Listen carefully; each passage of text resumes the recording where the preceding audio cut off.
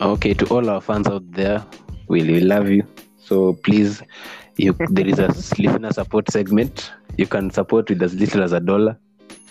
And please share our our links for the podcast. Also, if you know anyone who can sponsor us, please get in touch with anyone from the Third World Perspective.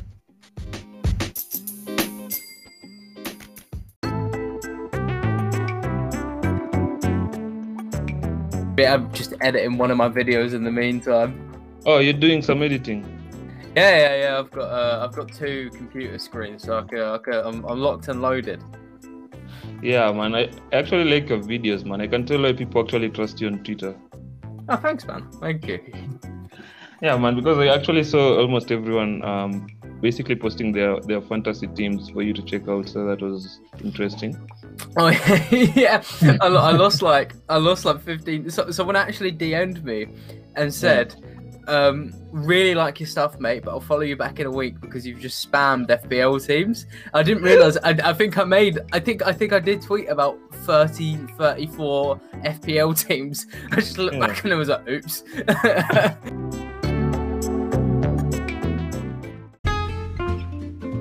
2, 1. Hey guys! Hi guys, my name is Caleb. Hey, I'm Delmas. This is Pablo. This is Jabir. This is Kevin. Guys, welcome to the Third World Perspective. We are going to give you a Third World Perspective on all kind of sports. You name them. Beach, NBA, NFL, F1. beach, F1, football, you name them. All kinds of sports. Yes. Thank you. Arsenal. Ciao.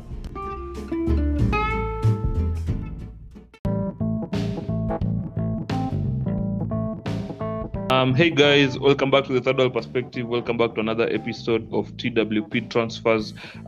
We will talk about the transfers that basically happen all over Europe. And tonight, I guess it's a little bit of an evening because it's 5 actually in Kenya right now. So we are actually joined by a very special guest, someone who, if you're active on Twitter, you might know. I think is nearing 4,000 Twitter followers at the moment. Alex Barker, who is actually a freelance journalist. You can follow him on Twitter at EuroExpert_. He also has a YouTube channel. You can follow him as well. And we're also joined by Linus. Linus, who is actually one of the hosts on the Third World Perspective. We have had him multiple times. Linus is not on social media. The only thing that he usually reminds us on every single podcast is if we get to 100,000 plays, he'll actually join social media because he's not into social media that much.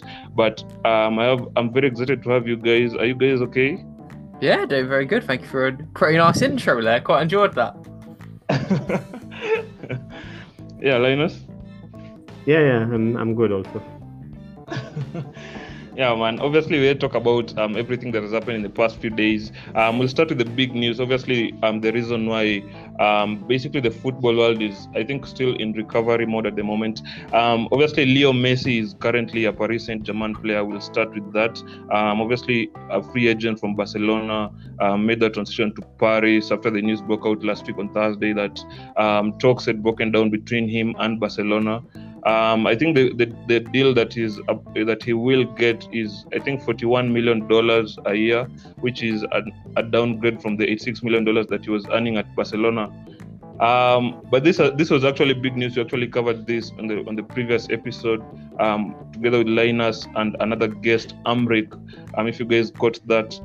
But a quick question to Alex, man. Basically, what do you think of this entire Messi thing, man? What did you make of it? I loved it. It was. I mean, as someone who's, I've been defending Ligue 1 since I started watching it in like mid to late 2019, right? So, I mean, first of all, it was funny how, if you asked any journalist 2 weeks ago, is Messi staying there, all would have given you an emphatic yes. And it's just completely unraveled. It's like one of those things where everyone knew Barcelona couldn't keep him, but for some reason we expected them to. But I guess for me, I wasn't as surprised. I did think he was going to go to City. I didn't expect him to go to PSG. But when he went to PSG, I was actually just reading into it before we begun. I was looking at some comments on PSG's YouTube channel because they've been doing a lot of videos about it. And the interesting thing is that Barcelona fans, they're not really going for him. It's a lot of the comments are things like, look, I'm upset he's gone, but he's not really stopped smiling since he got to Paris. And I think that's the really nice thing about this, because this is a guy who's been through hell over the past 2 years. Like, he's been carrying Barcelona, been mismanaged into oblivion, and he's essentially been forced out. So it's good to see him, one, being in a place where everyone loves him, and two, just not have to carry a team, you know. So I'm really enjoying it. Yeah, man. Obviously, the repercussions in La Liga we'll actually have to wait and see what that happens with the financial situation in La Liga. But it's big for Ligue 1, like you actually said, because we know you cover Ligue 1 for a while, and you're a special, I guess, an expert when it comes. That's why you're a Euro expert. But yeah, basically. But how big do you think this will be for Ligue 1? Obviously, on the financial side, we saw the amount of followers that PSG actually got 24 hours after they signed Messi. I think they earned 20 million followers on their Twitter or something like that. What financial impact can we actually see this having for Ligue 1 and PSG as well? Yeah, that's a good question. I think it's an important one as well, because a lot of people seem to be saying things like at surface levels, this makes sense to me. Like, oh, this destroys Liga, and what's the point in watching? It's not going to be competitive and things. And in the short term, yeah, it is a very, very, very small chance PSG do not win the league this year. Like, it was already pretty much confirmed, but with Messi coming in, I get that. But long term, this is fantastic for Liga, because it's just raised the profile. And unless Messi scores 1,000 goals, which he won't, like, he's still going to play as well as he did in La Liga, but it's the boost it needed. And Liga's really been doing some quietly good things for the past 5 years. There's been a lot more foreign coaching, I think. That was one of the big issues in France, in terms of that most teams, I think nearly all teams pretty much had, they went in-house for management, right? It was just a traditional French coach working his way up through the league system. But over the past couple of years, you've seen Pochettino coming. You've seen Niko Kovac coming through Bayern to Monaco. He's had a transformative effect. You've now seen Peter Bosz come in at Lyon. The name's forgotten me, but Jorge Sampaoli at Marseille, the Argentinian manager, I believe. He's, or might be Chilean manager, I can't remember, but either way, he's having a ridiculous effect at Marseille. So it's been going in a really good direction. I think Messi is the catalyst for it. I think the standard of football is really going to improve now, and it's really raised the profile of it. So yeah, as a Liga viewer, I'm really excited by it for the future. Yeah, basically the amount of football knowledge that you know, that you have basically regarding French football is astonishing. So this actually brought me to a question that I asked you, man. Basically, you're not in France, just so our viewers actually are aware of where you are at the moment. You are not French. No, I'm not. Some people think that, but no. Some people might be able to tell by the accent. I live in East London, a less glamorous place than Paris, but yeah, not France. Yeah, man. Yeah, that's nice. That's nice to hear. Because our viewers actually need to know where you are. The amount of basically backstory, I like it. Linus. The last time we were speaking about Leo Messi on the previous episode, you and I were actually among the many people who were, like Alex just said, we expected Barcelona to keep Leo Messi, and that didn't happen. Was this actually astonishing to you? Or are you still? Can you still not process the information that actually Messi is a Paris Saint-Germain player? Because I think this is astonishing to most people. Yeah, I mean, I'll start by saying I was wrong. I did expect Messi to be a Barcelona player. I did say I expected Messi to be a Barcelona player. Throughout the season. And it was astonishing, especially when I was watching his press conference. And at some point, it struck me that, oh my God, I watched Messi play his last Barcelona game, and I had to think back, which game was it? Because I mean, I believe even him, he must have stopped at some point and said, I played my last game in a Barcelona shirt and really never had that send off where you see players, whenever players are leaving a club, there's always that final game that, where the fans come and applaud him. And so that really threw me off. And then came the news that he was moving to Paris Saint-Germain. Then that seemed to happen, overnight really, because one day we were saying he'll still be a Barcelona player, the other day all of a sudden he's at Paris.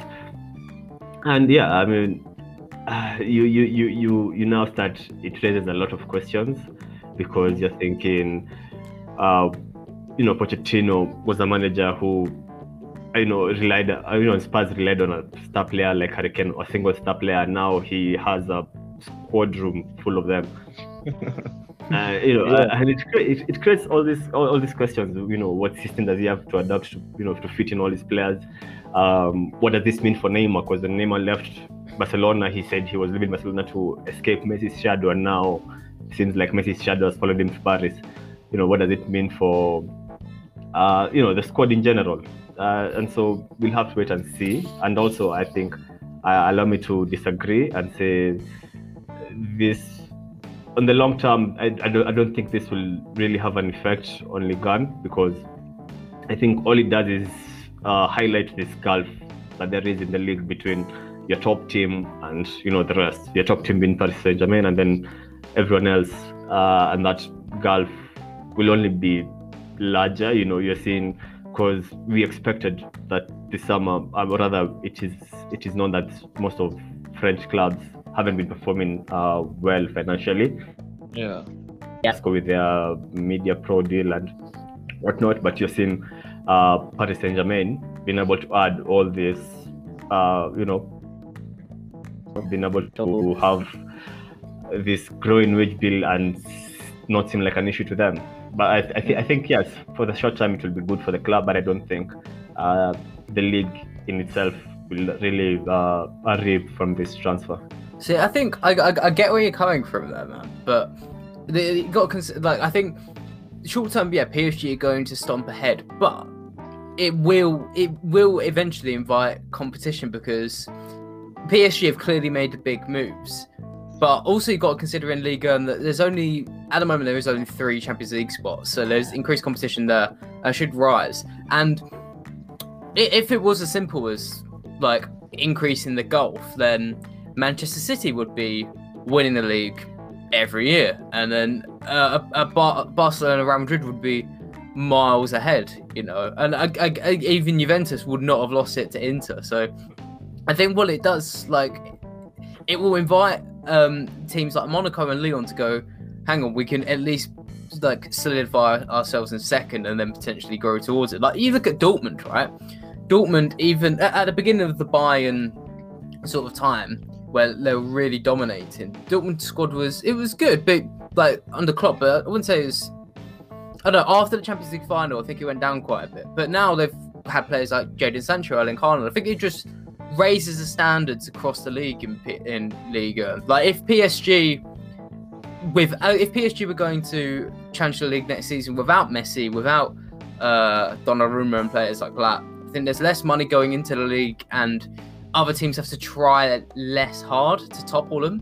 Whereas now, if a Monaco or a Lyon, which these teams do have aspirations to win another title, they're going to have to look inwards and go, okay, we're going to need to raise the standards even higher. And also, you got to consider as well, if PSG are bringing in all this foreign talent, that means the best French talent in the league is going to be up for grabs, But if Jonathan Bamba and Jonathan David, they want to leave Lille but stay in France, their path to PSG is going to be blocked. So their next best step might be going to Nice or going to Monaco, So I think it will have some smaller ripple effects, which will level up Ligue 1. Yeah. Okay, So you think so in the long term, Ligue 1 will do well? Yeah, that's what I think.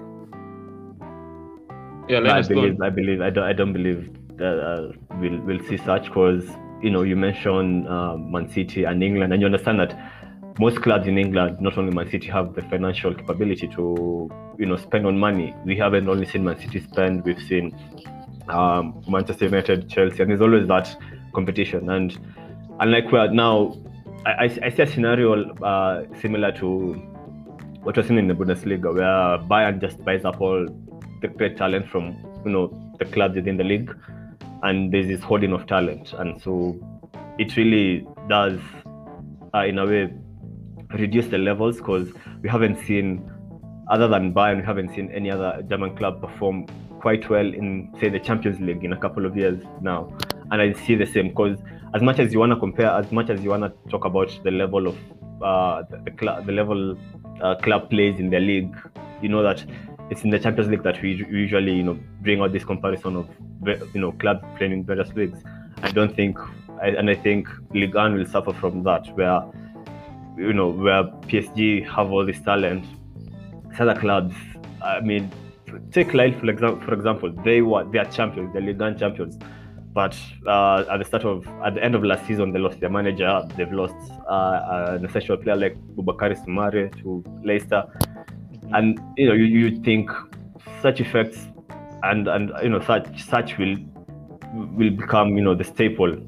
But in the you've league. got to think the difference there between Liga and the Bundesliga. So you got to think in the Bundesliga, right? Nagelsmann was challenging really well with Leipzig, and so is Upamecano, and both have gone to Bayern, because in the Bundesliga, because of the 50+1 rule, it really limits like the sort of financial ejection you can put into a club. Whereas in Liga, it's a bit more like the Premier League. There's a lot more private ownership. So Christophe Galtier, the manager of Lille, he didn't go to PSG. He went to cash-rich Nice, who are going to be completely unaffected by the TV rights still, in a similar way to Monaco and Lyon will. So it's similar way to what you mentioned at the start of your point there about the Premier League. There will still be the clubs who can get... I agree. I think the bottom half of Liga it will take a longer time to keep up to standard at the top, but it won't just be PSG racing away with this. I think there will be other teams keeping up. And you got to think of smaller effects as well. Having Messi in Ligue 1 automatically will improve the negotiation that you're going to have with other players. For example, you can now say to a player moving to France, listen, you're going to be able to play against Lionel Messi 2 times this season. Like, you're going to be able to play against even better players in the world, and it'll attract better and better players. I just think, it's going to, long term, there will be some smaller effects that you may not think of, but they will ripple over and they will collect up. Yeah, so half of the Ligue 1 will actually struggle. I like this. I've actually reached at a compromise. So I like this. No, because okay, if this does in fact work, then we'll have to say, why didn't Serie A have the same effect when Ronaldo moved to Juventus? I mean, why wasn't there? Why slightly. Yeah, slightly. Why I think because the same, yeah. I think Cristiano actually improved Serie A.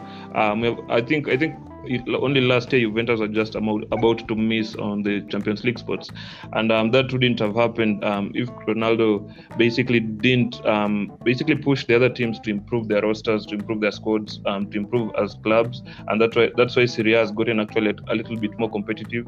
I guess in the long term, maybe it might get back to where it was, but I think Ronaldo actually moving to Serie A actually helped them a little bit.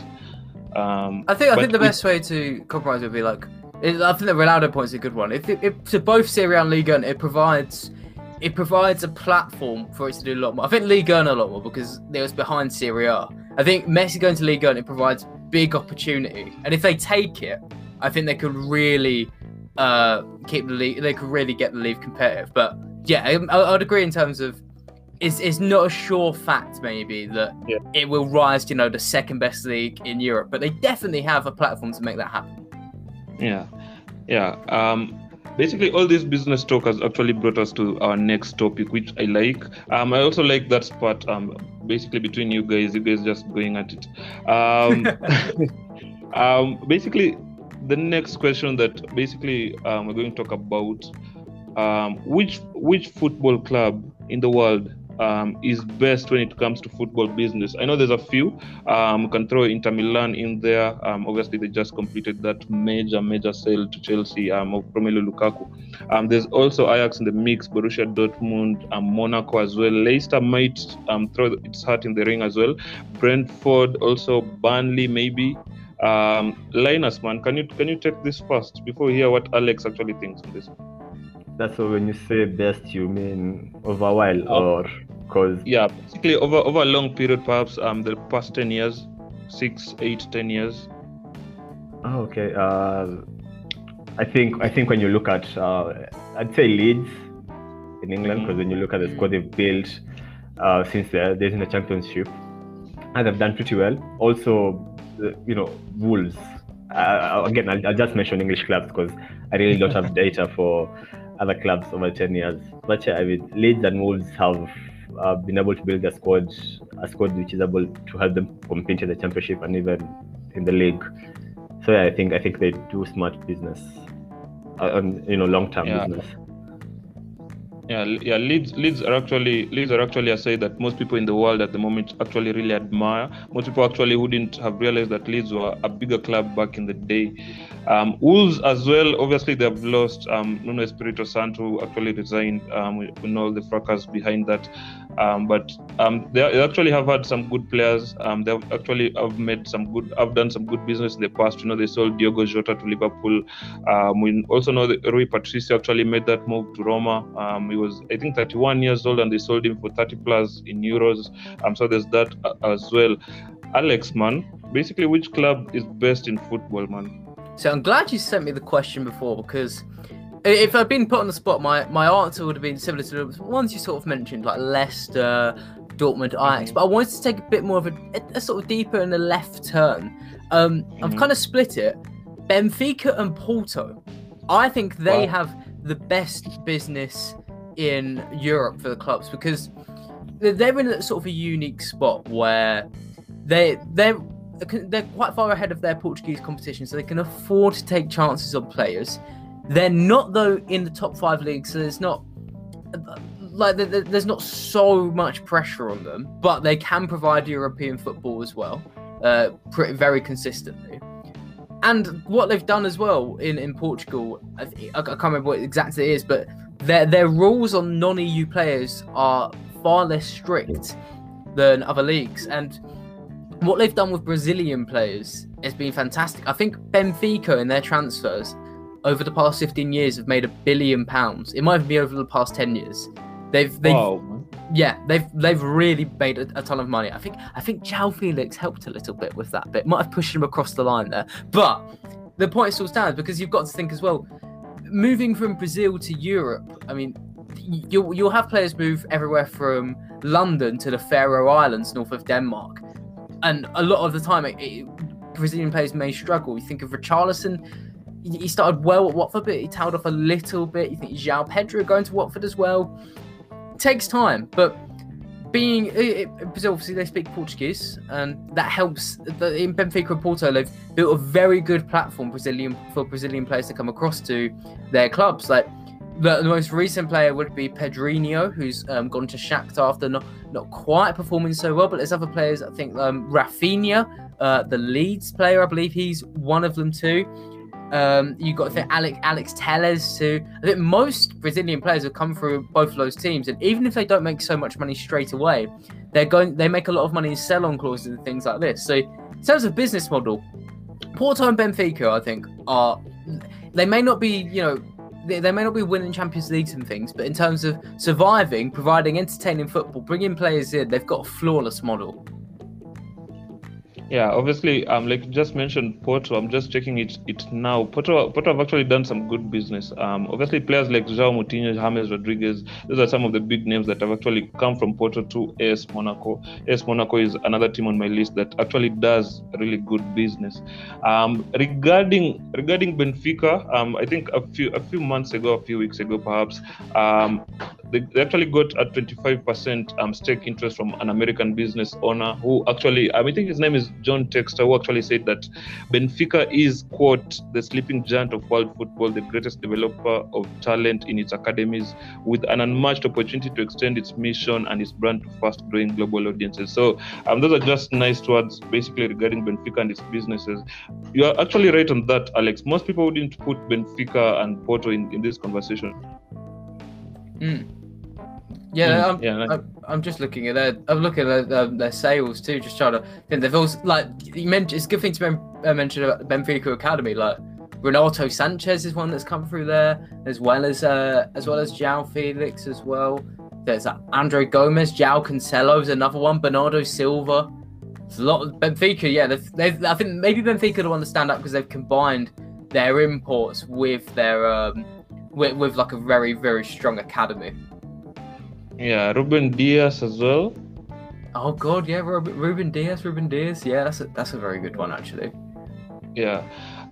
Basically, those teams actually do really good business, but also I think I'll throw Ajax and Borussia Dortmund in the mix. Obviously, Dortmund, they're monsters. We know that one of their development programs is one of the best in Europe, and there's also the fact that these guys, I think they make on average something like 60 million euros a summer when it comes to basically just sales. We know that the players usually basically linked to the best clubs in the world, the likes of Man United, Man City, etc.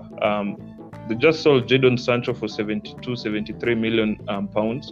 We know Erling Haaland's release clause is something close to 150 million pounds. There's that also, although it seems like nothing will actually actualize there this summer. We might have to wait for another year to see him make a move. But Borussia Dortmund, I think since I think they collapsed sometime in the 1990s, sometime in the early 21st century, I think their business model has actually improved over the course of the 22, 23 years since all that happened. Leicester I'd actually give them a notable mention in this one. Because every single transfer window, I actually see them doing really good business, and I admire Leicester as a club a lot. I also like the fact that although they actually lost the owner, the dad who was lost in that tragic helicopter accident, the son has actually rose to the occasion really well, rose to the plate actually. He has done really good business over the course of the, I think, 3-4 years that he has been in charge at Leicester. Players like basically Iheanacho, who didn't seem like was actually going anywhere in City, is basically starting to look like a superstar at the club. Maddison, basically his recruitment has been very good. Tielemans, he has made the right decisions regarding the manager. Brendan Rodgers is actually one of the best managers in the Premier League at the moment. Some of the signings that they have made this summer, including Daka, including Sumare, like Linus just mentioned a few minutes ago, I'd put Leicester in that conversation. Brentford as well, some of the businesses that they have done in the past 6-7 years since they were, I think, in League One or League Two. I think they've done really good business. Some of the players that Brentford basically fans they know of, I think, Oli Watkins, Said Benrahma, Oli Watkins at Villa, Said Benrahma at West Ham. Some of the players like Marcondes, who has actually just joined Bournemouth the other day, I think for free, I think it was, but basically they do really good business in Brentford as well, Burnley as well. So those are just notable clubs that I'll throw in the ring. I want to throw another one in, Chelsea. I mean, the loan army is really good at making money. Like, there can't be disputed. Like, just simple pickups last season, like Malangsa on a free. He'll either get into the team or they'll profit on. Like, it's really good business. Also, their academy. Like, I looked into this before. When Abramovich came into Chelsea in like 2004, the first thing he did was I'm pretty sure he got off his helicopter and arrived at the training ground in the academy and was like, "This needs to change." And that was built by 2007, right? And it's no coincidence that the players since about 2015 who have come through that academy have all gone on to really good things. I mean, let me read you through. I think 2015 was Dominic Solanke, who's obviously done a lot better in the championship with Bournemouth. After that, it was Tomori, who's now at AC Milan. Then it's Mason Mount and Reece James, who were both Champions League winners. Then you've got Conor Gallagher, who's impressed on loan at West Brom and Swansea, and now he's away to Crystal Palace on loan. Then there's Billy Gilmore too, who obviously impressed in the Euros. And the latest one's Tino Livramento, who they've just sold to Southampton. So Chelsea's definitely one that deserves a shout too. Yeah, Chelsea. Yeah, I'd also say Chelsea, because especially this summer, you've seen them move a lot of their youngsters, a lot of their wonder kids for, hefty prices. For example, McGuehi moving to, was it Palace for 25 million? A youngster, an Antrovia. The model of buying young players, sending them out on loan, and then reselling them for value seems to work. I'd also mention a mention would be, I believe, Frankfurt. Ooh, good shout. Yeah, who have produced, players like Andre Silva. Not Andre Silva. Luka Jovic. And the model is basically, let's find players who are rather middling on, not really a first team player as a club. Bring them on loan, sign them later, and then sell them for some good money. Yeah, Mark Guehi actually moved to Palace for £21 million. That was actually not pounds, euros, but that was actually good business, man. Linus is, I think Frankfurt also. Yeah, that was a nice shout as well. But regarding players, obviously the academy players that are very good, that have actually made the big moves from the small clubs, from the academies to basically the big clubs. Tomori is one. Basically, who do you guys think is an exciting prospect that is not much talked about in Europe? Obviously, the young players that get all the rap in the tabloids everywhere. Jadon Sancho, basically Erling Haaland, Mbappe. Those are not prospects anymore. Which young prospects do you guys think will have basically a very good career? Like most will shock some people. Alex, do you want to go first on this one? Yeah, sure. I think there's a few players we could list off. I think Leipzig have brought a couple in terms of Brian Brobby from Ajax. He's 19. He's got a brilliant physical stature. Last season, the Eredivisie, I believe he had like 7 starts and scored 7 goals. He had like a ridiculous goals to game ratio. He's definitely one to watch out for. At Monaco, Sophie and Diop. He's part of the midfield with Tchouaméni and Fofana, but he doesn't get talked about enough. I'm gonna slightly cheat because this one is beginning to get talked about a lot more, and it's Noni Madueke of PSV. I mentioned him because I've been doing research into him for a biography I'm making about him, and his story is really interesting in terms of he was born in Barnet in North London. He joined Crystal Palace's academy. I don't think he even played football till he would have been about 7 or 8 years old. Before he went into football, immediately got picked up by Palace at 10, went to the Tottenham Academy. He was the captain of their under-16s team at age 15 and was playing in the under-18s at that age too. And then he looked at that age already though. Him and his family had some ambitions about where he could go, and there's offers coming in from all over Europe, and he chose PSV, the club he's at now, pretty smartly because PSV are a unique team in terms of, unlike Ajax, the local city Eindhoven's quite small. I think it's around 250,000 people there. For context, I live in Havering in East London. It's a small borough, and that has more people in it than Eindhoven. It's a really quiet place too, so it's just known as a place for players to go and focus on their football. And Madueke's gone there and risen to the occasion. I mean, last season, he made 24 appearances, 7 starts, and he got 9 goal contributions. So really good. But this season, since Marlon's left, my God, he's played 3 games and looked incredible in every single one. He tore apart a bolstered Ajax side in the Johan Cruyff sort of community shield thing. Yeah, Madueke is one who, even though he's getting talked about now, if you were to ask me which youngster I would bet most money on to become a superstar, Madueke is 100% the guy. Yeah, how do you like Camavinga from Rennes? There's a lot of talk regarding why he's also linked. Do you like him? Yeah, I do actually. Yeah, I wish United went for him, to be honest, or will go for him. But it seems to have his heart completely set on Real Madrid. I don't think it's best for his career, to be honest. But yeah, he's a really good player. I think there's also people who talk about Soumare and Tchouaméni. I think they're both pretty good, but the French midfielder I'd bet, who in my opinion has the most potential, is definitely Camavinga. Yeah, man. Yeah. Basically, Linus. What do you think basically is the most untalked about prospect in Europe? So he has to play in Europe. No, it doesn't actually. In the world, if you have one that is basically not European, No. I mean that I had. So in Europe, I'd say. I think okay. Although we did see him at the Euros, Ran Gravenberch is one of them.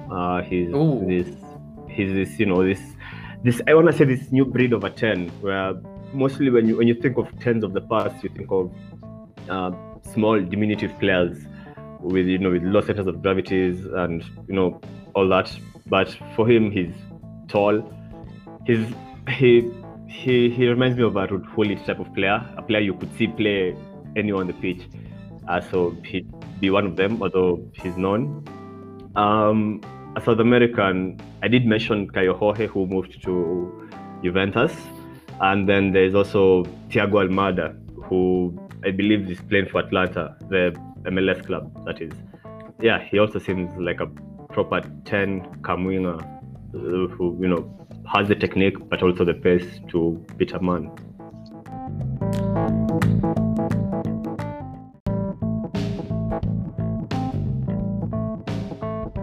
Yeah, another player that most people are actually speaking of in Europe at the moment, I think is also linked with Spurs as well.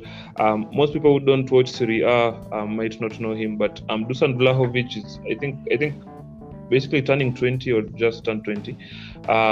Is also attracting basically a lot of commotion, I can say.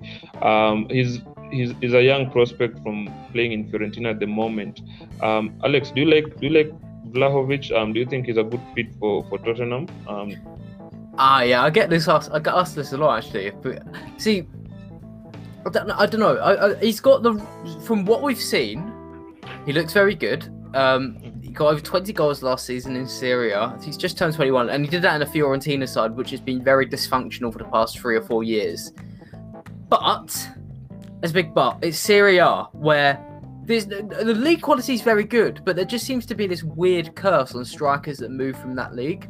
Like you look at Piontek, who was a house on fire when he first went to Serie A, and he just completely tailed off. Like Ciro Immobile is definitely the main one. Like I can't remember a striker who in Europe's top 5 leagues has been so fantastic consistently in one league, and then every time he's played abroad, he's been anonymous. Like the Euros, he wasn't very good.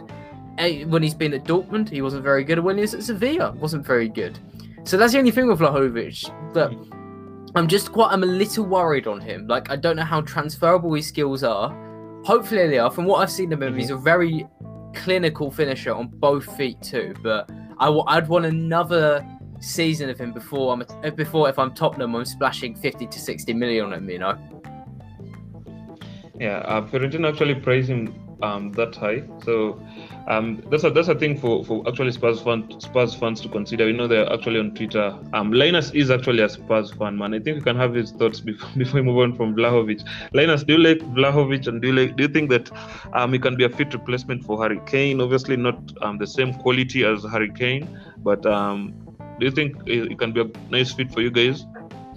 Not the same quality yet, but has similar characteristics. So yeah, I think he could, he could finish, he could do the hold-up play, can pass the ball, decently enough, and he's young, has all the time to develop into a proper player. So yeah, he'd be a good deal. He'd be a long-term solution, I think. Yeah, obviously Leicester just acquired Patson Daka, who is a forward. I think Alex did something on Patson Daka before. I think just before he made the move to Leicester, just slightly after. Do you like Daka as well? Do you think he's also another player that might shock some people in the next few years? I think so. I do think I think there's 2 groups of him. There's people who don't even know who he is, and then there's the people who have heard of him, are really excited about him, and think he's going to crush it at Leicester. And I'm somewhere in between. I think he's going to take time. This is mainly because I've been watching Salzburg recently, and the quality of the Austrian league worries me significantly. I watched them play. I can't remember which team it was, but it was 2 weeks ago. I think it was match day 2 of the Bundesliga, right? Watched them play a team, and that team spent literally the entire game from minute 1 with 11 men behind the ball. And it wasn't as if they were playing counter-attacking football. They were literally just looking desperately to block the box. And I think they still ended up losing 6-1.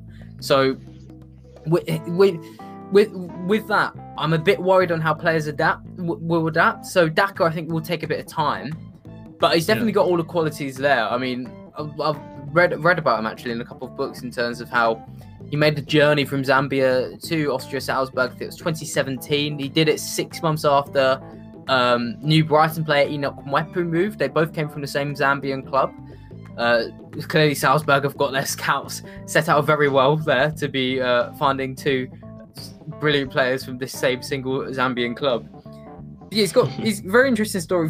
I think a lot of people focus on his pace, but his finish is definitely the thing that will hopefully transfer well to the Premier League. Yeah, obviously, Zambian players actually. I think in Africa, most of the either South African teams, Southern African teams, and the West African teams actually get their players to Europe. It's not that much when it comes to East Africa. I think the only East African players that we've had play in Europe, Victor Wanyama and Samata. Yeah, because he was at Villa a few seasons ago, and then I think got shipped somewhere else. But there's other people actually speaking of Sumare, Konate as well. I know, Alex, you don't like Sumare, which actually puzzles. No, I like him. Yeah, because you were a little less confident when it came to him basically becoming a success in the Premier League.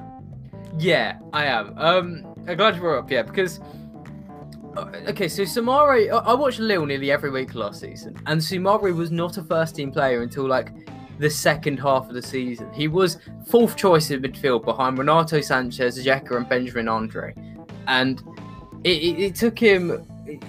I've got a cat meowing with me, but anyway, it took him a while to get going, and especially if you watch early highlights of him early in the season, he's not that great. Like he misplaces quite a few passes, makes a lot of defensive mistakes, and he definitely grows throughout the season. And his passing numbers, like statistics, brilliant. But I think he's one of the best players in Ligue 1 for getting the ball into the final third, and he was an okay dribbler too.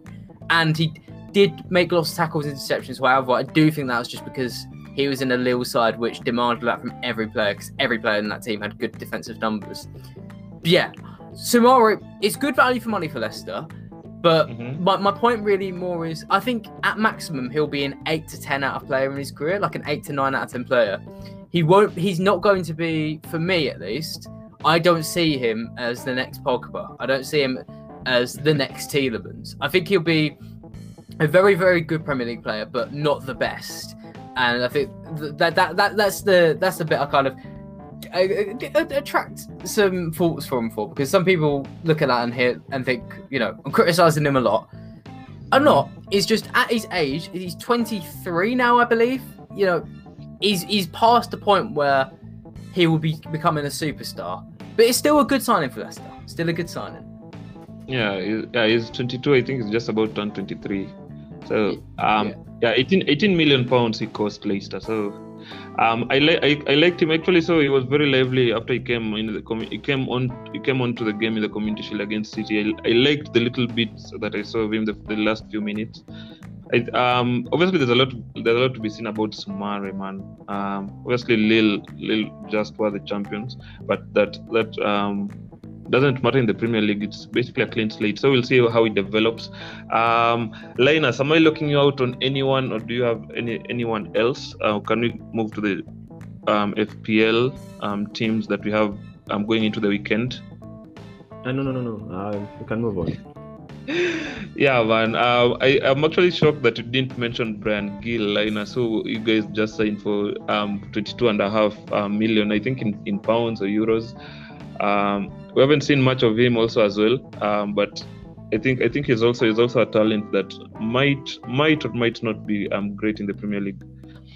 Can we just move quickly to our fantasy Premier League teams of the season? I know most of the guys that will actually listen to this podcast, man, they'll want to hear what we have to say regarding our fantasy teams. I actually saw Alex's video on YouTube breaking down his fantasy Premier League team, but Linus, can we start with yours? Because I don't know what you have. We haven't spoken about our fantasy teams because we usually challenge each other on our leagues. But can you just break down your fantasy league before Alex breaks down his? Okay.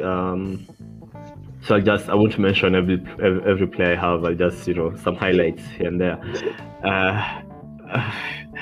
And so of course, so for my keeper is Nick Pope, because it's Burnley faced a lot of shots, and under in FPL, if a keeper is able to save volume of shots, then of course he looks like an asset. So I have Nick Pope. My substitute keeper is Raya from Brentford. Of course, if you're looking for a keeper, you'd have to also consider Areola, who's at West Ham. Although I'm waiting to see if he'll start ahead of Fabianski, and of course there's Martinez, who was last year's MVP. For my backline, Trent is back. He didn't have quite the season, but I think him missing the Euros will be a good thing for him throughout the season. So there's that. Then there's Shaw and Soufal, who are favorites of mine. Not really need to explain. And then there's no need to explain why I like Shaw and Soufal. And so the other two are Ben White, because he's a 4.5 million player, and you expect to see him in a national kit day in, day out, and thus he's a player who I expect to see his value rise as the season goes on. In midfield, notable mentions would be Riyad Mahrez for City. He looked really bright during the preseason. I think he should get a few more starts this season. And every time he's on the pitch, he seems as if he can create something, or be on the end of a really other good move, or supply a really good move. And then of course there's Heung-min Son, who I'm a Spurs supporter, so of course he'll be the player. If say Harry Kane was to miss the opening fixtures because he hasn't been training with the team, and Nuno might feel he doesn't want to rush him to the team or something like that, then you'd see Son playing up front. And there's always good value whenever a midfielder plays as a striker, because it's always a worthy gamble to take. Someone I'd note is also Ben Rama for West Ham. He didn't start quite a lot last season, but again, over pre-season he's looked good. He looks to have this a roaming role where he can starts from the left and then moves into central areas. It's always good for a player. You want a player who moves around the pitch and touches the ball at certain places, either centrally or within the box. Mm-hmm. So yeah, and then up front I have Bamford and Ings, who recently moved to Aston Villa. Yeah, I mean. Yeah, I like your squad, man. I actually, I think this is the first time I've actually had your squad before we actually went into the weekend. This is nice. I'm glad that I actually came up with this segment, so just so I can hear your squad and know what you have. I actually considered Said Benrahma for a while. I think he will provide good value this year, especially with Jesse Lingard not playing for West Ham this year. So I think Said Benrahma is a good one. I just couldn't have him in my midfield. But Alex, man, can you give us what your squad looks like? Yeah, sure. So this weekend I'm starting Alisson in goal, because Liverpool beat Norwich. That's the game I can bet on for one team not to concede. Similar vein to Linus in defence, I've got Alexander-Arnold. Then I've got Nelson Semedo, because I think under Bruno Lage he's going to do really well this season, because at Benfica Lage really backed his fullbacks and pushed them forward. I expect Semedo to flourish from that. Also got Daniel Marty, because of Leicester's injury crisis, he should be playing in defence. We've got Luca Digne against Southampton, who I think could get relegated now Vestergaard's gone. I've got my midfield's probably my golden bit. I've got Salah, Benrahma, Saka, Havertz. Linus was definitely good to mention about Benrahma. Last season he was in the top 10 for dribbles completed per game. Went under the radar, I think, but this season, as you guys said, looks really good. He's looking really good in friendlies. Hoping he can carry that form into the new season. So he's sort of my cheap option. Saka, I think, will do very well for Arsenal as well after a good first season, properly in the first team. Havertz as well. I'm not too sure how he'll play with Lukaku coming in. That's going to be an interesting thing to see. But I've also got his teammate Werner up front, who is I've got him right now as my captain at the moment. That is definitely not happening. I'm not captain of Werner. Salah is now captain of my team. But up front, I've got Werner and Chris Wood. Chris Wood is the most reliable player in FPL. Like he scored 10 goals every league season since 2015. So he's a shoo-in in my team. Yeah, Chris Wood actually had 14 Premier League goals last season, which most people might not be aware that he has such a stat. But Alex, you mentioned something that you just mentioned it passing very quickly. I'm not sure many people caught on that, but you actually say that Southampton will get relegated this season now that they have lost Vesting. Obviously, they've lost Danny Ings as well. Do you think Southampton will get relegated this year? Yeah, I tried to sneak it in there. No, I'm joking. No. So Southampton, So at the beginning of this summer, right, I was like, okay, Southampton are going to have to do some good things with their team. Otherwise, they could be in a relegation fight. Then, it was rumoured they were going to be losing, they lost Ryan Bertrand. I was like, okay, that's not good. Then they signed Romain Perraud from Stade Brest, a really good attacking fullback who's a little defensively suspect. I was like, okay, that's good. Then they lost Danny Ings and replaced him with Adam Armstrong, a championship player who they're taking a gamble on, who's in fairness should do okay. Much more than Armando Broja, a Chelsea loanee who I watched last season for Vitesse in the Eredivisie. He brought nothing apart from getting on the end of some chances, but even there he missed quite a few big chances for Vitesse, and his lack of involvement in the team seriously worries me. And if they're losing Vestergaard, that's awful.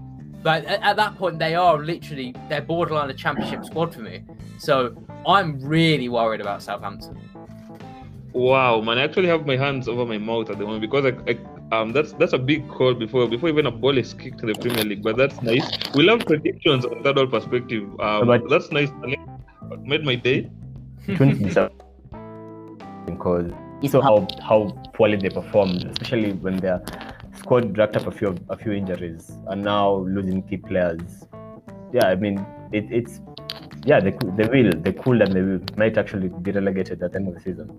And they've been this is a good point as well, because it's not Hasenhüttl's fault, by the way. He's clearly a good manager, but Southampton low key have been one of the worst managed clubs in at board level over the past few seasons. That squad has downgraded so much since the days of Sadio Mane and Van Dijk. They failed to spend their money well, and it's just been wasted. Who else remembers Sofiane Boufal at Southampton? What about Graziano Pelle? It's quite a shame to see, because they used to be such a progressive team. Yeah, I think for them, such players. For them, they tend to adopt the selling model: buy cheap, sell for quite a penny, which I believe in the long term, if you continue, if you have ambitions at the club, you shouldn't. Yeah, at some point you should say, you know what, no, and now you want to buy for the long term. Like Leicester, how they transition from, that buy cheap, sell for profit, and now they're trying to recruit a team that can go on and challenge. Yeah, it's not a sustainable business model for the long term. It might work for the short term, but in the long term, not so much. I think, Alex, I can send you a code for basically our fantasy Premier League, so you can join that as well. Oh, absolutely. Yeah. Just to give you guys what my teams looked like before kickoff tonight, Arsenal kicking off against Brentford.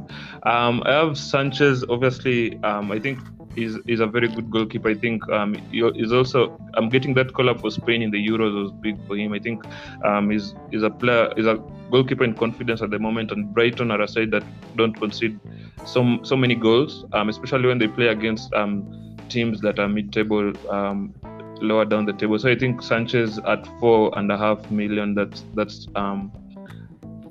is my goalkeeper. I have Martinez on the bench because he's actually facing basically a side that I don't think Aston Villa will not consider a few goals. Watford, I think Ismail Yassar is a player that can cause some problems for Aston Villa. So I have Martinez on the bench. I have Chilwell at 6 million starting for me. I have Trent because it's almost crazy not to have Trent in their squad these days. Basically, their defense has improved a lot. Virgil van Dijk is back. I think he'll also chip in with some assists. I think they'll also look to challenge for the Premier League this year. Also, considering the problems that City have, I think Liverpool might be confident going into the season that they can actually challenge this year and make a run, considering if the important players actually stay healthy. I also have Lawton. I'm not sure if he'll play Matt Lawton for Burnley at $4.5 million. I'm not sure if he'll play. I'm not sure if he'll start because Sean Dyche likes to rotate some of his defenders. In midfield, I have Mo Salah, who is my captain, obviously against Norwich tomorrow. That's nice. I have Bruno Fernandes. These guys actually cost me a pretty penny, man. Having these two guys in your fantasy is not easy. Yeah, man. I have Greenwood as well at $7.5 million. I think Greenwood will have a very good season. I think he'll score 10 plus, 12 plus Premier League goals this year. I think this is a year that we'll actually see if it turns out more like Marcus Rashford or if it turns out more like Martial, who was a good player coming up and basically right now is an average player. So I have also another player, Bertrand Traore for Aston Villa. I think Grealish not being in the side, I think he'll actually be a player that will fly under the radar, but he'll have a very good season. The other position in midfield, who is actually on the bench, I have Smith Rowe at $5.5 million, which is, for me, it was too cheap. I think he's a starter for Arsenal. I think his value will increase. I think I'm actually guessing by the time we get to January, his value will be up by I guess $1 million. So I have him basically for the value. Up front, I have Tony, Ivan Tony, who I said back in June when we were actually summing up the championship and the championship game at Wembley. I said that I'll buy Tony. Stuck with my words. I have Tony at $6.5 million, and I have Dini at $5.5 million. The other striker that I have is Edinson Cavani, who I'm actually seeing has a red basically on his profile. I think he is unavailable for tomorrow against Leeds. But I want to get him out. I'm hoping he comes back, man. Oh dear. Yeah, so, Pablo. Yeah, good. Something to note. So why Traore and not say Leon Bailey? And not who? Leon Bailey. I mean, Villa signed Bailey from Leverkusen. I think Traore last season. I think he came in a new player, a new system. I think he did really well last season. I think he had 7 goals, 7 assists. He was just nice, and he flew under the radar. I think he's a player that can finish really well. I think Bailey is a talent, but I think he might struggle. Obviously, the Premier League is a different pace from the Bundesliga, so I think he might struggle adapting. But 135 points. Back the boy from Burkina Faso. Who? Traore. Oh, I thought I'd land a little bit. There we go. Yeah. Yeah, I think Traore actually at £6 million, putting up 135 points last season. I think that's just a bargain. I actually had thoughts of actually including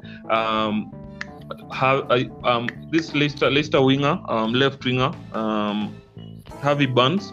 Yeah, but Harvey Barnes actually cost $1 million more because I think it cost $7 million, and Traore just seemed like a better option. I think he might stand up this season. I think with a finisher like Danny Ings. I think Danny Ings actually coming to Villa will actually basically take the light away from Oli Watkins. I think Oli Watkins might drop a level, but I think Traore might get some assists, might get some goals this year. Okay. Yeah, man. So you guys have my squad before we actually get into the weekend. But I think I'll change Cavani because it costs $8.5 million. So that's a lot of money. And get someone in there maybe. But that has been the end of the episode, man. I'm actually glad that you guys could get time and come onto the podcast. Alex, Linus, I'm actually grateful that you guys could make time. Yeah, I've had a great time. Yeah, man. I know, Alex, you like to talk. So that was nice. yeah, I do. Yeah. Linus, do you want to say your goodbyes before? Do you want to tell people to actually listen to the pod so that you can actually get to 100,000 plays and so that you can get on social media? Linus? So, yeah, I mean,